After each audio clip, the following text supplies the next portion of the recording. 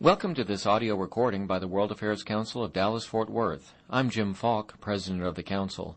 We are a non-profit, nonpartisan organization dedicated to promoting public awareness of global issues and the ways in which they affect the Dallas-Fort Worth region. Become a member today at dfwworld.org and help us connect North Texas with the world. This podcast is made possible through the generous support of Haynes & Boone, LLP. We hope you enjoy it.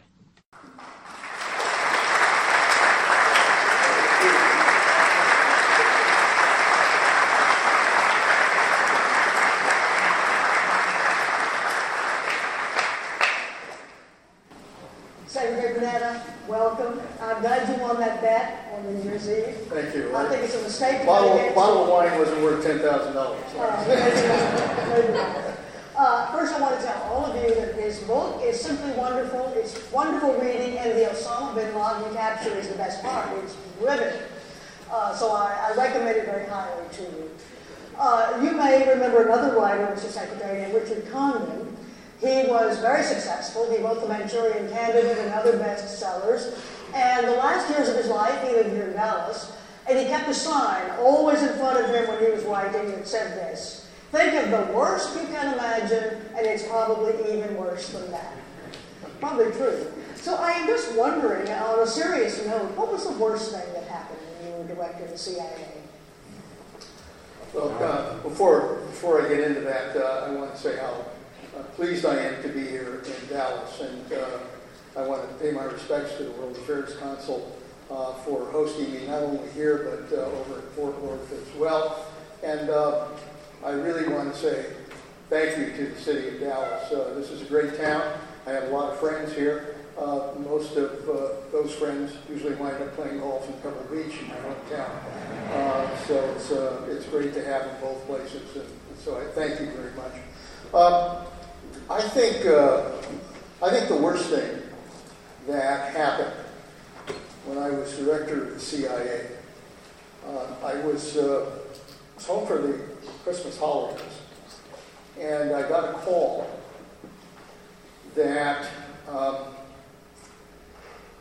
a suicide bomber had struck at a base that we had. The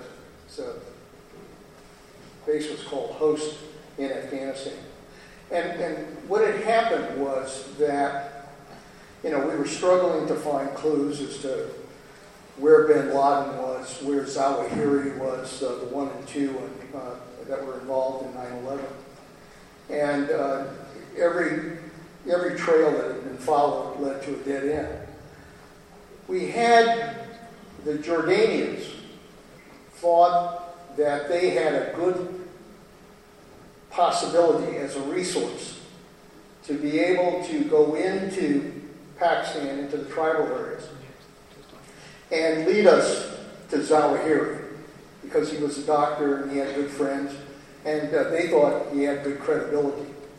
So we decided to work with this asset to try to see if we could be able to have a lead that might take us to Zawahiri.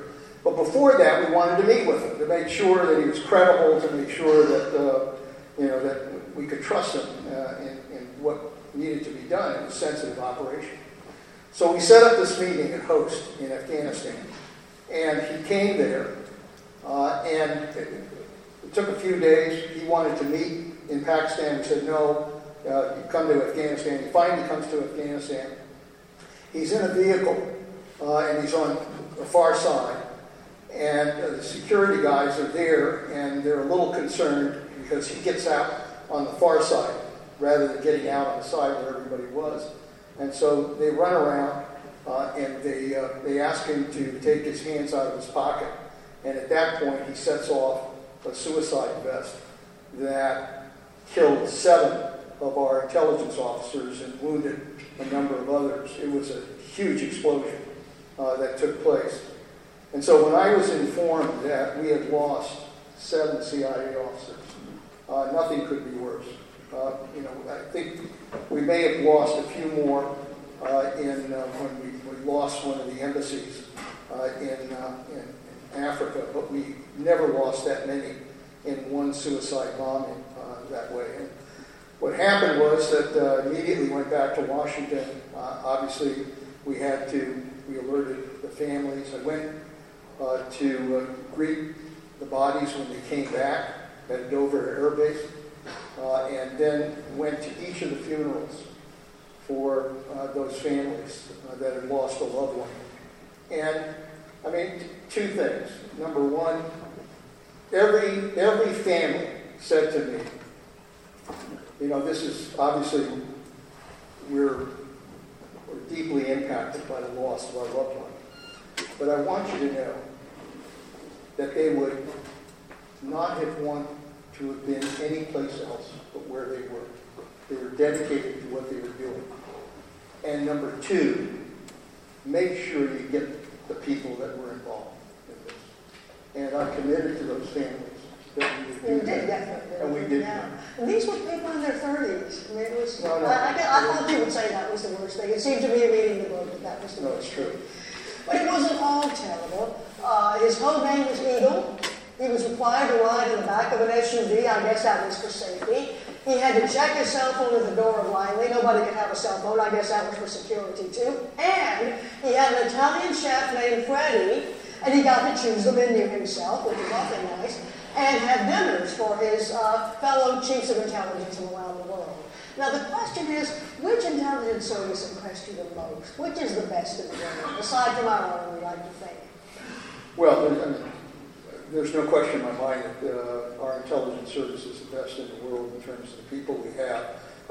When I went to the CIA, you know, it was a different experience for me because I'd been in Congress, been in the White House, worked on budgets, and I wasn't quite sure that the president was calling the right Panetta when he asked me to went CIA.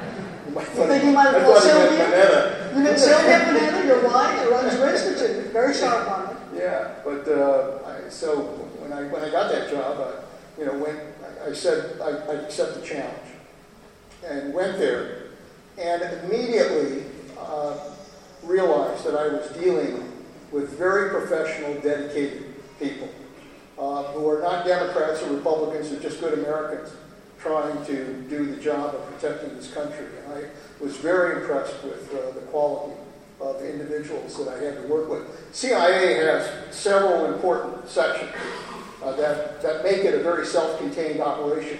We have an analysis section that analyzes the intelligence coming in.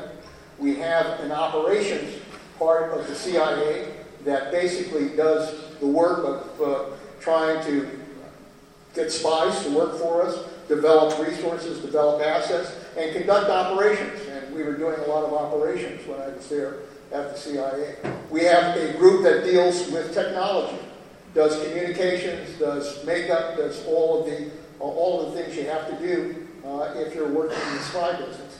And then lastly, we have a whole support section that provides the housing and the communication and the transportation and everything necessary to do the job. If the president tells me to do a mission, I can do it. It's a self-contained operation. I don't have to run around trying to deal with the rest of the bureaucracies in Washington, which is damn good, by the way.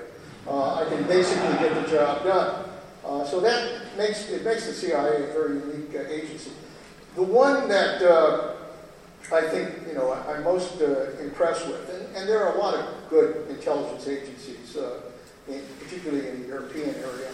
We have a group called the Five Eyes, which involves Britain and Australia, New Zealand, and Canada, and others. And all of them have very good spy operations. But the one that I thought was the most effective in terms of being able to get out there and do what they had to do is Mossad in Israel. They have an intelligence operation that is really first class in the way they do it. And of course, they deal with threats. They're concerned about threats in the Middle East. They're concerned about threats to Israel. And they are very effective at doing it. As a matter of fact, one of the things I've said is that I worry a great deal that the battlefield of the future is cyber attacks. And that cyber technology is now reaching a point where I think you could literally cripple a country by using sophisticated viruses and deploying those viruses. And the one thing we did with the Israeli intelligence is work very closely with them in the cyber arena.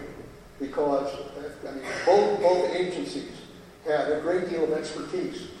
We were able to develop defenses against cyber attacks, and very frankly, we also developed aggressive. Are you talking about Iran? That's not. Iran was obviously one of the areas we were most concerned with, but we're concerned about other countries as well. I think the great danger now is that terrorist groups like ISIS and others could get a hold of cyber technology, and without having to deploy people, could actually insert the kind of virus into a system that could virtually take down our electric grid system in this country, could take down our financial systems, our government systems. It is a real possibility, and I've said this publicly, that we could have a cyber Pearl Harbor attack on this country that could literally paralyze the country. That's why we really do have to take whatever steps we can to try to protect ourselves in that arena. You had probably become Secretary of Defense by the time the Syrian Civil War broke out, and you write that you favored arming the rebels, so did Secretary of State Hillary Clinton. If some of the rebels, if you could find some to arm, and there were some, had been given weapons, would it have made any difference to the situation with ISIS? Would it perhaps have prevented the rise of ISIS and its takeover of Iraq and part of Syria, parts of Iraq and part of Syria? You know, it's in those situations, it's hard to say, what would or would not have happened. All I thought at the time was that it was worth the risk of doing it, because we were dealing with sheer chaos in Syria. Sheer chaos. We had, obviously, Assad was taking steps to kill people, use chemical weapons against people. It was, in almost every sense of the word, genocide that was going on with the Syrian people as a result of what Assad was doing there. But on the other hand, the opposition groups were in turmoil. There was at least 100 different groups. They ranged from Al-Qaeda on one extreme to Hezbollah on the other extreme, plus everybody in between. Nobody knew who was in charge. Nobody wanted to work together. Nobody came together. And so, the president had said Assad has to come down.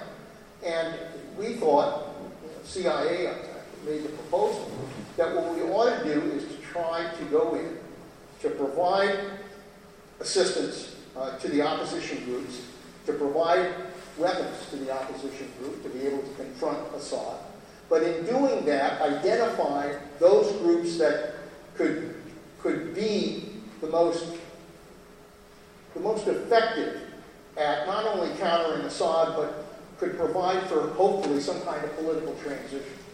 So the idea was to go in and establish credibility by giving them the arms they needed. That was the recommendation. I think Secretary Clinton, Dave Petraeus, and others, as well as myself and the chairman of the Joint Chiefs of Staff, supported the recommendation. But the president decided not to do it because, and I understand this, he was concerned that those weapons might possibly get into the wrong hands. I understand that. That's a legitimate concern. But I nevertheless thought in that kind of situation, with the chaos that was going on, that it was worth taking that step because we had to identify those members of the opposition who could present a credible force. And we're now doing that. I mean, obviously, the effort now is to try to identify those opposition groups, to arm them, and to be able to give them what they need, not only to confront ISIS, but to confront Assad as well. So I think we're now at least in the right place in trying to do that, but I still worry a great deal about the situation in Syria. I can see our ability in Iraq to be able to push ISIS back. What I still don't see clearly is what happens in Syria. It is such a terrible situation. Well, another very difficult situation is Ukraine. It seems to have subsided somewhat. We've been saying that we're in another Cold War, but I have a friend in Ireland, a former senator, who calls from time to time to express his misgivings about Putin. He called today, in fact. He says, look, this is not a Cold War, this is a hot war. And America doesn't understand it. There are certain powers in Europe that don't understand it. Does it concern you? Very much. It's been 20 years since the wall came down, the Berlin Wall. And we thought at that point that the Cold War had ended. And indeed, we reached out, developed relations with the Russian leadership. We thought that we had put all of that behind us. What Putin is now doing in the Ukraine basically has introduced a new chapter in the Cold War. I think that the use of forces to take the Crimea, the use of Russian forces to begin to try to undermine the Ukraine as he's doing, I think is a step that tells me that Putin, is willing to do whatever is necessary to try to get Russian influence to spread across the former Soviet Union republics. I think he wants to do that. I think he wants to divide East from West, and he's prepared to take that kind of action. I think it's very important for us to stop Putin now, not allow him to get away with what he's doing, but to stop him now.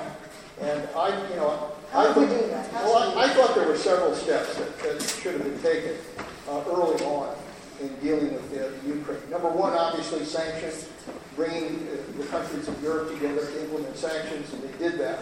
But secondly, also supporting NATO in those adjoining countries so that they have the equipment, they have the presence in those countries to make very clear to Russia that we will not tolerate Putin moving into any of the NATO countries, that we would respect the provision in NATO that says that if an attack takes place in any NATO country, Article 5. we will respond, Article 5. Thirdly, I thought that it was important to provide arms to the Ukrainians. I don't know why, frankly, we've hesitated on that front. If you've got Russians there with tanks, if you've got Russians with all kinds of sophisticated equipment and artillery, then I think the United States ought to be providing military aid to the Ukrainians to try to confront that. And I do believe we should have done that as well.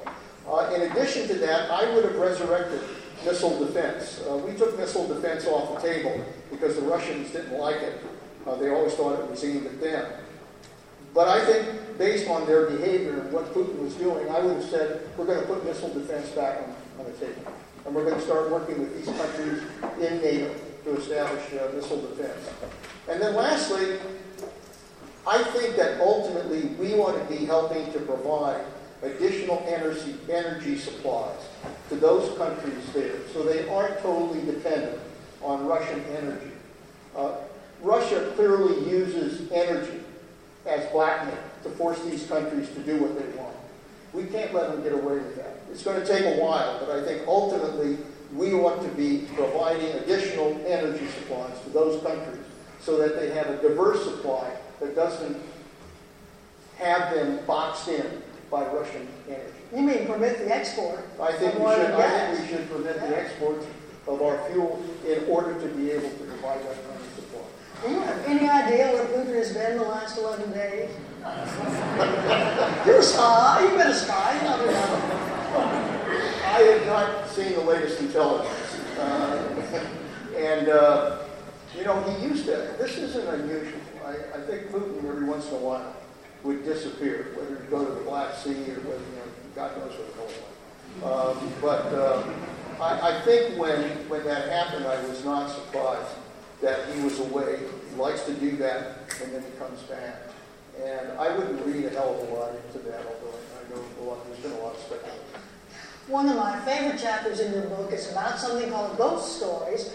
This is an FBI operation. It had to do with some sleeper agents who were Russian and in the United States, living very normal American lives as real estate agents, travel agents, teachers, and so forth. They had children who were growing up as Americans, had no idea what their parents were up to. And I want to tell you, it's exactly like the show The Americans, which comes on tonight at 9 o'clock. If you and I if we could hurry and get through this, we could get home in time.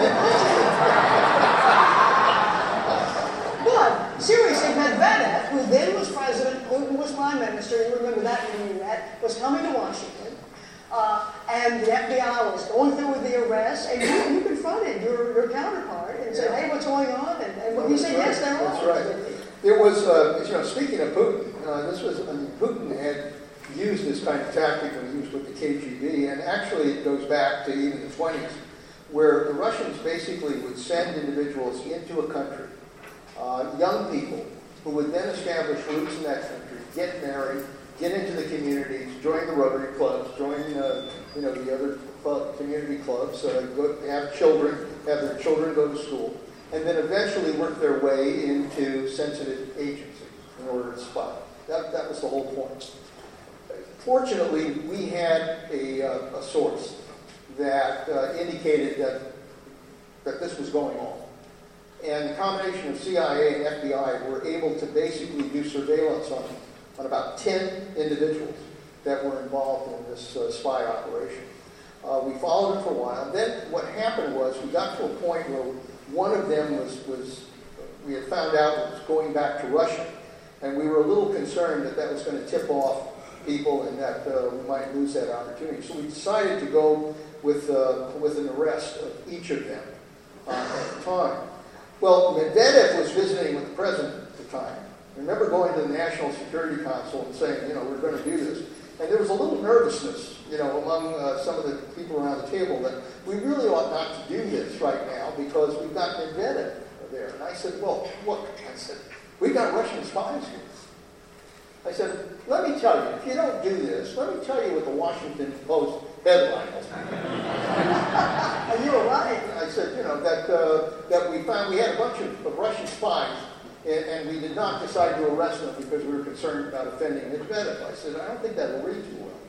And so they said, well, maybe you're right. Maybe you're right. So they decided, let's have the president meet with Medvedev, have Medvedev, go back to Russia, and then do the arrest. And we did that. So we arrested them, and very frankly, their children didn't even know that their families were involved. And they didn't want to go back to Moscow. No, they'd never been to Moscow. A lot of the kids did not want to go back to Moscow. But you didn't want to have custody of them either. No, we didn't know where the hell we were going to do with them. So he said, we'll just do the whole package. So I called my counterpart. In Russia, and I said, and he said, he looks like somebody out of Central Casting. And I said, look, we've got your agents. We know they're your spies. And he said, through an interpreter, he said, yes, they are. Which was, actually, that was a change. Normally they would deny it, but he said, yes, they are. And I said, look, we're interested in seeing if we can work out an exchange. Because there were some people that the Russians were holding that we wanted. And we thought perhaps we could work out an exchange. And so I offered that to him as a possibility. And he said, I will have to check with Putin. Not Medvedev. Not Medvedev. Of course Putin. not. It wasn't, he was just hanging on there. And so they did, and then he came back and said, we'll set it up. And we did. And it was like, I don't know if you've ever seen the movie The Third Man. The only thing that was missing was a zither in the background. We did this in Vienna. And we had one plane land with all of the Russians and families and spies on that plane. And then they landed a plane with all of the spies that we wanted back, and they exchanged, they both landed, they exchanged planes, and they took off. And it was really like a scene from Joseph Cotton and Orson Welles, is that right? Exactly. The Third Man, great film. Great. I'll watch that tonight after the Americans. That's right. Well, now you also were around at DOD for the rebalance, as we now say, to Asia, the shoring up of our position there. More troops in Australia, as I recall, and so on. China has now announced that it's increased its defense spending by 10%. That's probably more. 145 billion. We're at about 121 billion. Are you concerned about China as a military threat? I think we have to be very aware of what China is doing when it comes to their military. Now, look, China is a country where we have a lot of economic ties, and they're important ties. And I do believe that we need to continue to have a dialogue with the Chinese. And as Secretary of Defense, I thought it was important to meet with my counterparts in China. I met with President Xi. I met with other leaders there, and made very clear to them that we have the opportunity as Pacific countries, because they were concerned about our rebalancing to the Pacific. And I said, look, we're a Pacific nation, and you're a Pacific nation. And you say you're interested in peace and prosperity. That's what we're interested in. There are some common threats in that region. We have a threat from North Korea in terms of nuclear proliferation. We have threats from the whole issue of free trade and the ability to be able to have trade operate openly in those seas in that area. We have threats from the whole issue of narcotics and drugs throughout that area that we have to confront. We have natural disasters that we have to confront together. So there's a whole series of issues where we have common cause, and we need to work together. And I believe that. We invited the Chinese to frankly engage with us in exercises, and they agreed to do that. We had a situation, I'm not sure whether I mentioned in the book or not. These islands, the Japanese are Senkaku and that's right. They're claiming jurisdiction over these islands, and the Chinese object to that. And the Chinese, at one point, we understood were going to send 1,000 fishing boats to go to this island. And we thought, oh, hell, we've got 1,000 fishing boats, all hell is going to break loose. And I remember telling my counterpart there, I said, look, do what you can not to let this happen, because if it does, it'll create a crisis. And the last thing we need is to have a crisis. And they to their credit, they agreed to pull back because they recognized that it was a problem as well. So it's important to continue communication. It's important to continue that dialogue. It's important to have exchanges. And at the same time, very frankly, it's important for us to maintain intelligence on what the Chinese are doing. Because the Chinese are investing more in their defense establishment. They're putting more into space. They're putting more into their Navy. They've developed a carrier. They've developed other systems that could be very dangerous if we were to ever have any kind of military conflict. So I think it's very important for us to maintain intelligence. It's very important for us to keep our eye on China. It's very important for us, frankly, to check China when they make these territorial claims, as they are in the South China Sea. They've asserted jurisdiction in the South China Sea that violates international rules. It's the Scarborough Shoal, the Philippines aren't happy. And I think we need to make very clear to them that they can't do that. That if they want to be a part of the family of international nations, they've got to respect international rules. We have free oceans. We've got the ability to fly in airspace. We need to have that kind of freedom if we're going to promote trade and promote our economy. So China is, I think, a potential friend in the future in terms of our economy, in terms of dealing with them, in terms of defense cooperation. But I think we always have to keep our awareness up as to what they are doing in order to ensure that they don't take steps that will hurt our security in that region. Mr. Secretary, I've noticed that Eisenhower had 3 secretaries of defense, Nixon had 3, Clinton had 3, George W. Bush had 2, Obama thus far has had 4. Bob Gates, you, Chuck Hagel, and now Ash Carter, who was your deputy. Is this just a killer job? Well,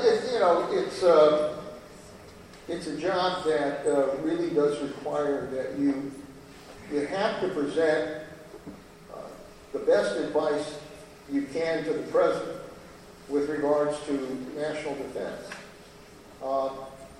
And sometimes what is right for the country militarily runs into problems with where the country may want to go diplomatically. And so there's always that kind of give and take that has to take place. And it can take a lot out of it as you try to assure that the right steps are taken in terms of our national security. Look, my responsibility as Secretary of Defense, just as it's true with all of those that have been in that job, is to protect the country. Protect the country. I have to protect the safety of the United States of America. And ever since 9/11, I think the responsibility of the Secretary of Defense is to make sure that nobody attacks this country again. And that means we've got to be strong. That means we have to be militarily strong. That means we have to have the strongest military on the face of the earth. We do have. I'm very proud of the men and women in uniform that serve this country. They put their lives on the line, and they do a great job for us. We need to maintain that strength. And frankly, it is a tough job, because it's not only a question of maintaining a strong defense, maintaining the morale of our men and women in uniform, dealing with wounded veterans, dealing with all of the benefits that have to be provided for our veterans and their families. But it's also engaging in that process to make sure that the right decisions are made by the President of the United States when it comes to our national security. And dealing with Congress. They're looking at spending. Yeah. I mean, they're discussing it right now. John McCain wants $577 billion. The president, $561 billion. With sequestration, if it continues, it'll be $523. It's now $521. What could you live with if you were still secretary? We've already made a lot of cuts before you left. Yeah, no. I think the president has recommended about $561 billion, and if you add OCO funds onto that, funds that the emergency funds, it's over $600 billion, which is about right. We've taken cuts in the military. I was handed, when I became secretary, a number to cut the defense budget of $487 billion, almost $500 billion. And at the time when I was handed that number, I said, look, I'm going to use this as an opportunity to try to look at our national defense and try to determine what our national defense should be like in the 21st century. And so I had both military and civilian officials at DOD sit down and look at the different areas, look at what kind of strategy we ought to put in place for our defense. And then we could, do the cuts pursuant to that strategy. So we came out with 5 elements that we thought were important. Number one, that we would have to be leaner, but we could be more agile and on the edge of technology. Number two, that we would rebalance our forces to the Pacific and also to the Middle East, because those are the areas that presented the greatest security threat.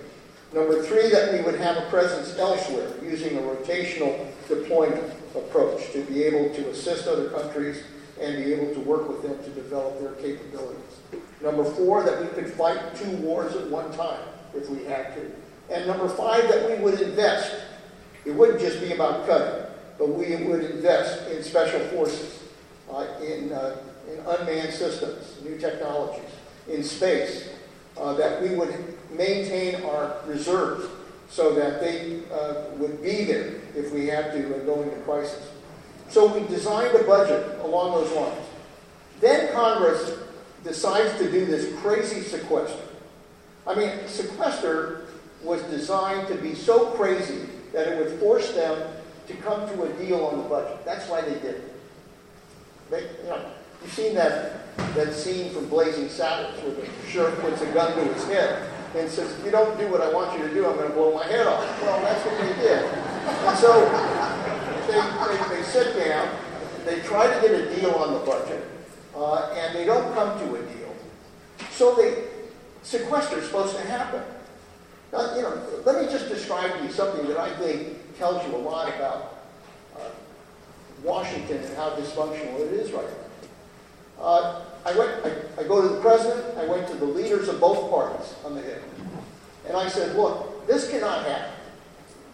You're asking for another $500 billion cut out of defense, right then, and probably another $1 trillion over 10 years. I said, you're going to weaken the defense of this country. You're going to weaken our readiness when you do this kind of slash across the board. So I said, you're going to weaken America if you allow sequester to go into effect. The president said, you're absolutely right.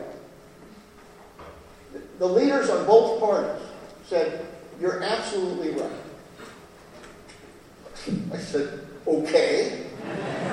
So what the hell are you going to do about it? Because if you agree this is damaging to the country, what do we do about it? I said, I'll put another $100 billion in defense savings on the table if you will, reach some kind of deal to de-trigger the sequester. And they said, that's very generous. Nothing happened. Nothing happened, ladies and gentlemen. They didn't go into a room. They didn't sit down. They didn't say, let's cut a deal. They didn't do anything. You know, I'm reminded, Teddy Roosevelt once said, when faced with a tough decision, the best thing you can do is to make the right decision. The next best thing you can do is to make the wrong decision. The worst thing you can do is to do nothing. They did nothing. And as a result, the country was hurt by it. And so now, the Republican budget is saying, well, we're going to maintain sequesters because they need to do that in order to have this gimmickry about, trying to balance the budget. So they say, we're going to maintain that. But, oh, by the way, we'll take all of this money on OCO funds, and that ought to satisfy us. Well, as somebody who worked with budgets, that's a fraud. That's not a good way to budget. And so we're going through this song and dance now that I think ultimately sends a signal to the Defense Department that they are not going to know what the hell they're going to get. And the worst thing you can do when it comes to the defense budget is uncertainty. And that's what we're doing right now. Well, let's hear from all of you. We have uncertainty in the air. Maybe you have questions that will lead to a little more certainty in other areas. I think we have microphones. And the question is, can I see who has a question? Yeah, it's kind of hard to see with the lights. That's right. Okay, well, whoever you are, wherever you are, ask the question. That's great. Thank you. Perfect. Thank you very much. This one? Views on Snowden. Snowden? What about it? To hear your view on that whole situation. Yeah.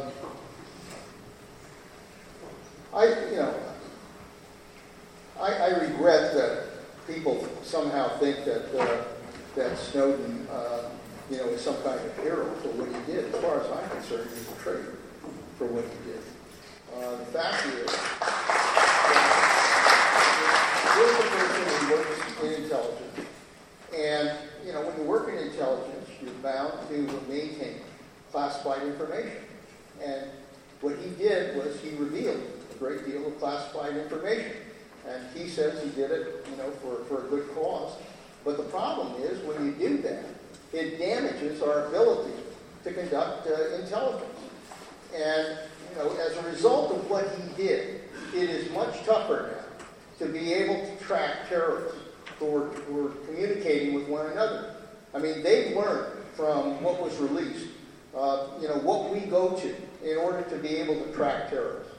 And they've adjusted to that. So I think he weakened this country and weakened our ability to try to protect against another terrorist attack. And so, my view is that Snowden ought to be prosecuted. He ought to face justice here. If he really cares about this country, he ought not to be hiding in Russia. He ought to come here and be tried. Okay, another question. Someone is back there. Terrific. Thank you for being here tonight. I work in a financial institution. It gets more difficult every day to protect our networks.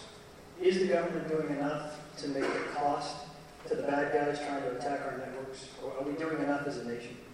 I'm sorry, I didn't hear the part again. Just say it again. I work for a financial institution, and it's very difficult to defend our networks against bad guys. Are we doing enough as a country to make it costly for the bad guys to attack us?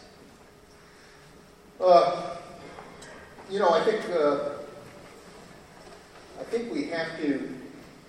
We've got to really improve our defenses, particularly when it comes to what bad guys can do to impact on our financial systems, to impact on other systems that we have in this country. I mean, as I said, the biggest threat I see is their ability to use cyber and be able to go after and attack it. I mean, we've seen a transition in cyber.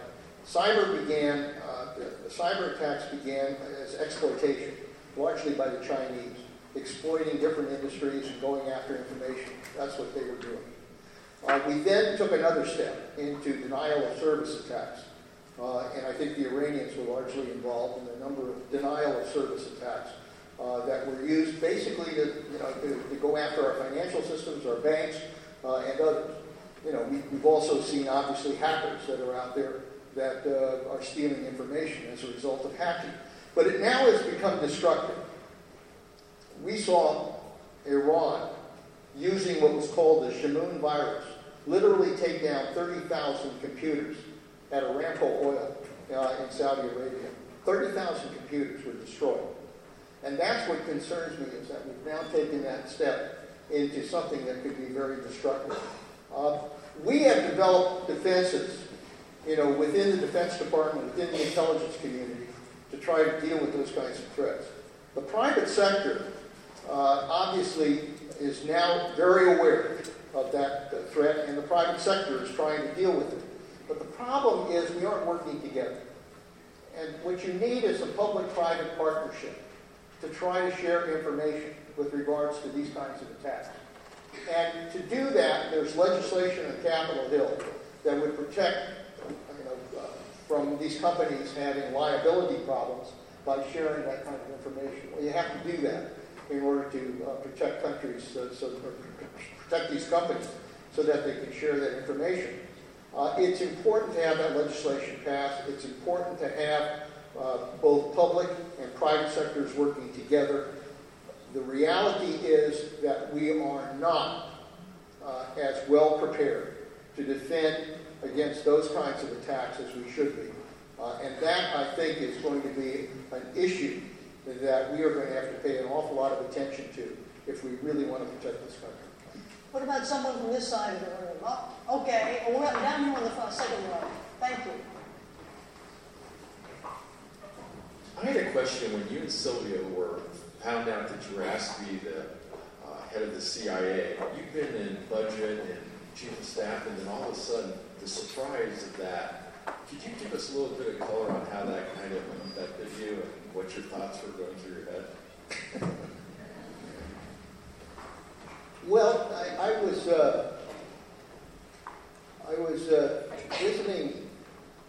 visiting my son in Minneapolis. We have three sons, two lawyers and a doctor.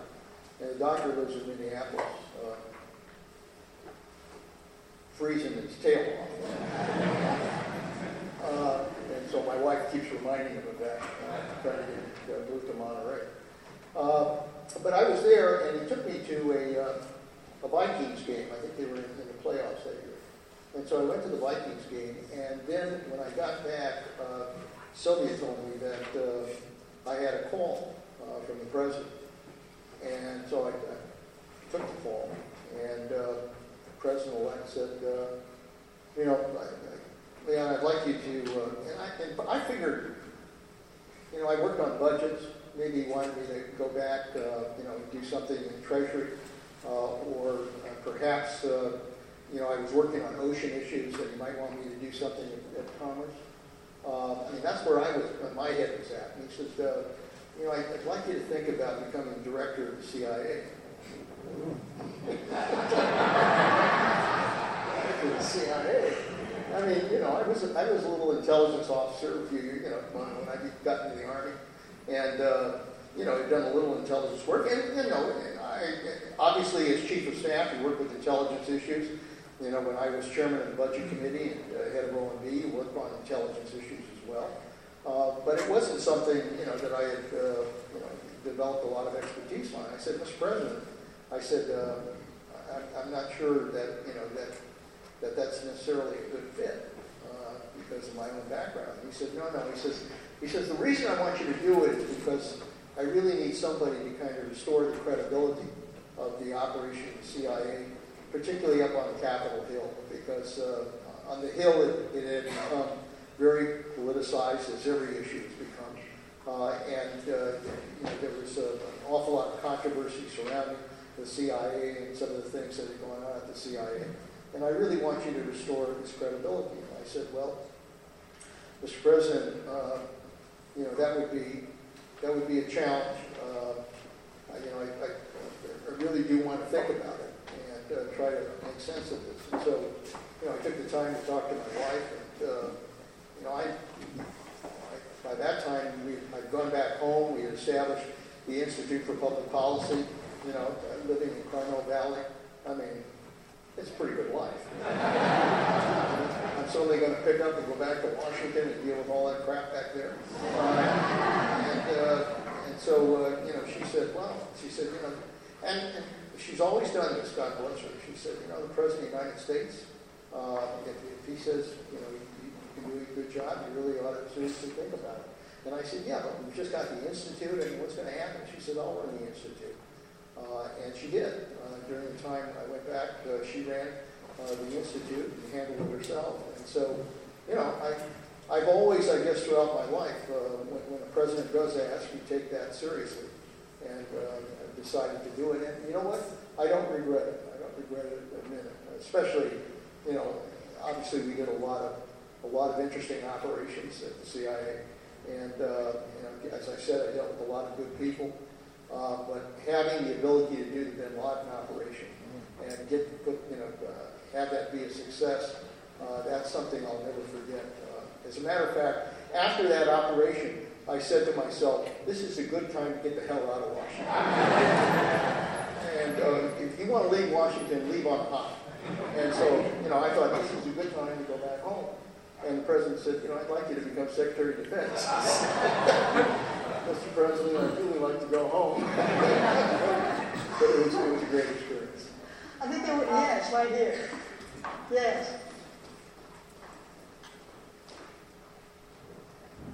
We've been told on many occasions that when it comes to Iran, no deal is better than a bad deal. The deal that's presently being considered, would you consider that a bad deal? And if it is, why? Yeah. Look, I think the test of any kind of agreement that's reached with Iran has to be whether or not we stop them from getting a nuclear weapon. And the president has said that. That's the test. Okay? Have we stopped Iran from getting a nuclear weapon? And so, in looking at whatever agreement is ultimately arrived at, from my point of view, the test will be: have we stopped them from being able to develop a nuclear weapon? And obviously, the concerns I have, and this is a lot that will go into to my judgment here, is number one, if you maintain a lot of those centrifuges in place, they've got something like 19,000 centrifuges. That's a hell of a lot of centrifuges. And they obviously have tried to use centrifuges in a secret place to try to develop enriched fuel. So it's not as if they're a country we can trust in terms of what they say. So if we allow them to maintain a significant portion of those centrifuges, then I worry about that. Because the more they maintain, the more they will have the ability to be able to take some of those centrifuges and perhaps hide them and use them for the purpose of enriched fuel. So if they maintain a lot of their nuclear infrastructure, that concerns me. Number two, I don't like the idea of a temporary deal. I mean, if we don't want them to have a nuclear weapon, we shouldn't want them to have a nuclear weapon not only now, but in the future. And if you somehow say, well, in 10 years, everything will be okay and you can do whatever the hell you want, that doesn't make sense to me. I mean, if you want an arsonist to stop setting fires, you don't let them hang on to a can of gasoline and matches. You basically say, put down the gasoline, get rid of the gasoline, get rid of the matches, and you're not going to do this. So a lot will depend on whether those kinds of limits, are involved in the deal, but also the level of inspection that's provided, because frankly, this deal is not going to work at all if we don't have a system of being able to get in and inspect everything they're doing in terms of their nuclear capabilities. That's something I think that will be tested in terms of the provisions in any possible agreement. So, my bottom line is, I'm more than willing to give the President, Secretary Kerry, the flexibility to negotiate this deal. But my test will be whether or not they truly have assured the world that Iran will not have a nuclear weapon. That's going to be the test. Well, you have 30 minutes to get home and watch the Americans on Netflix. I think we've had a great American here with us tonight, and Mr. Secretary.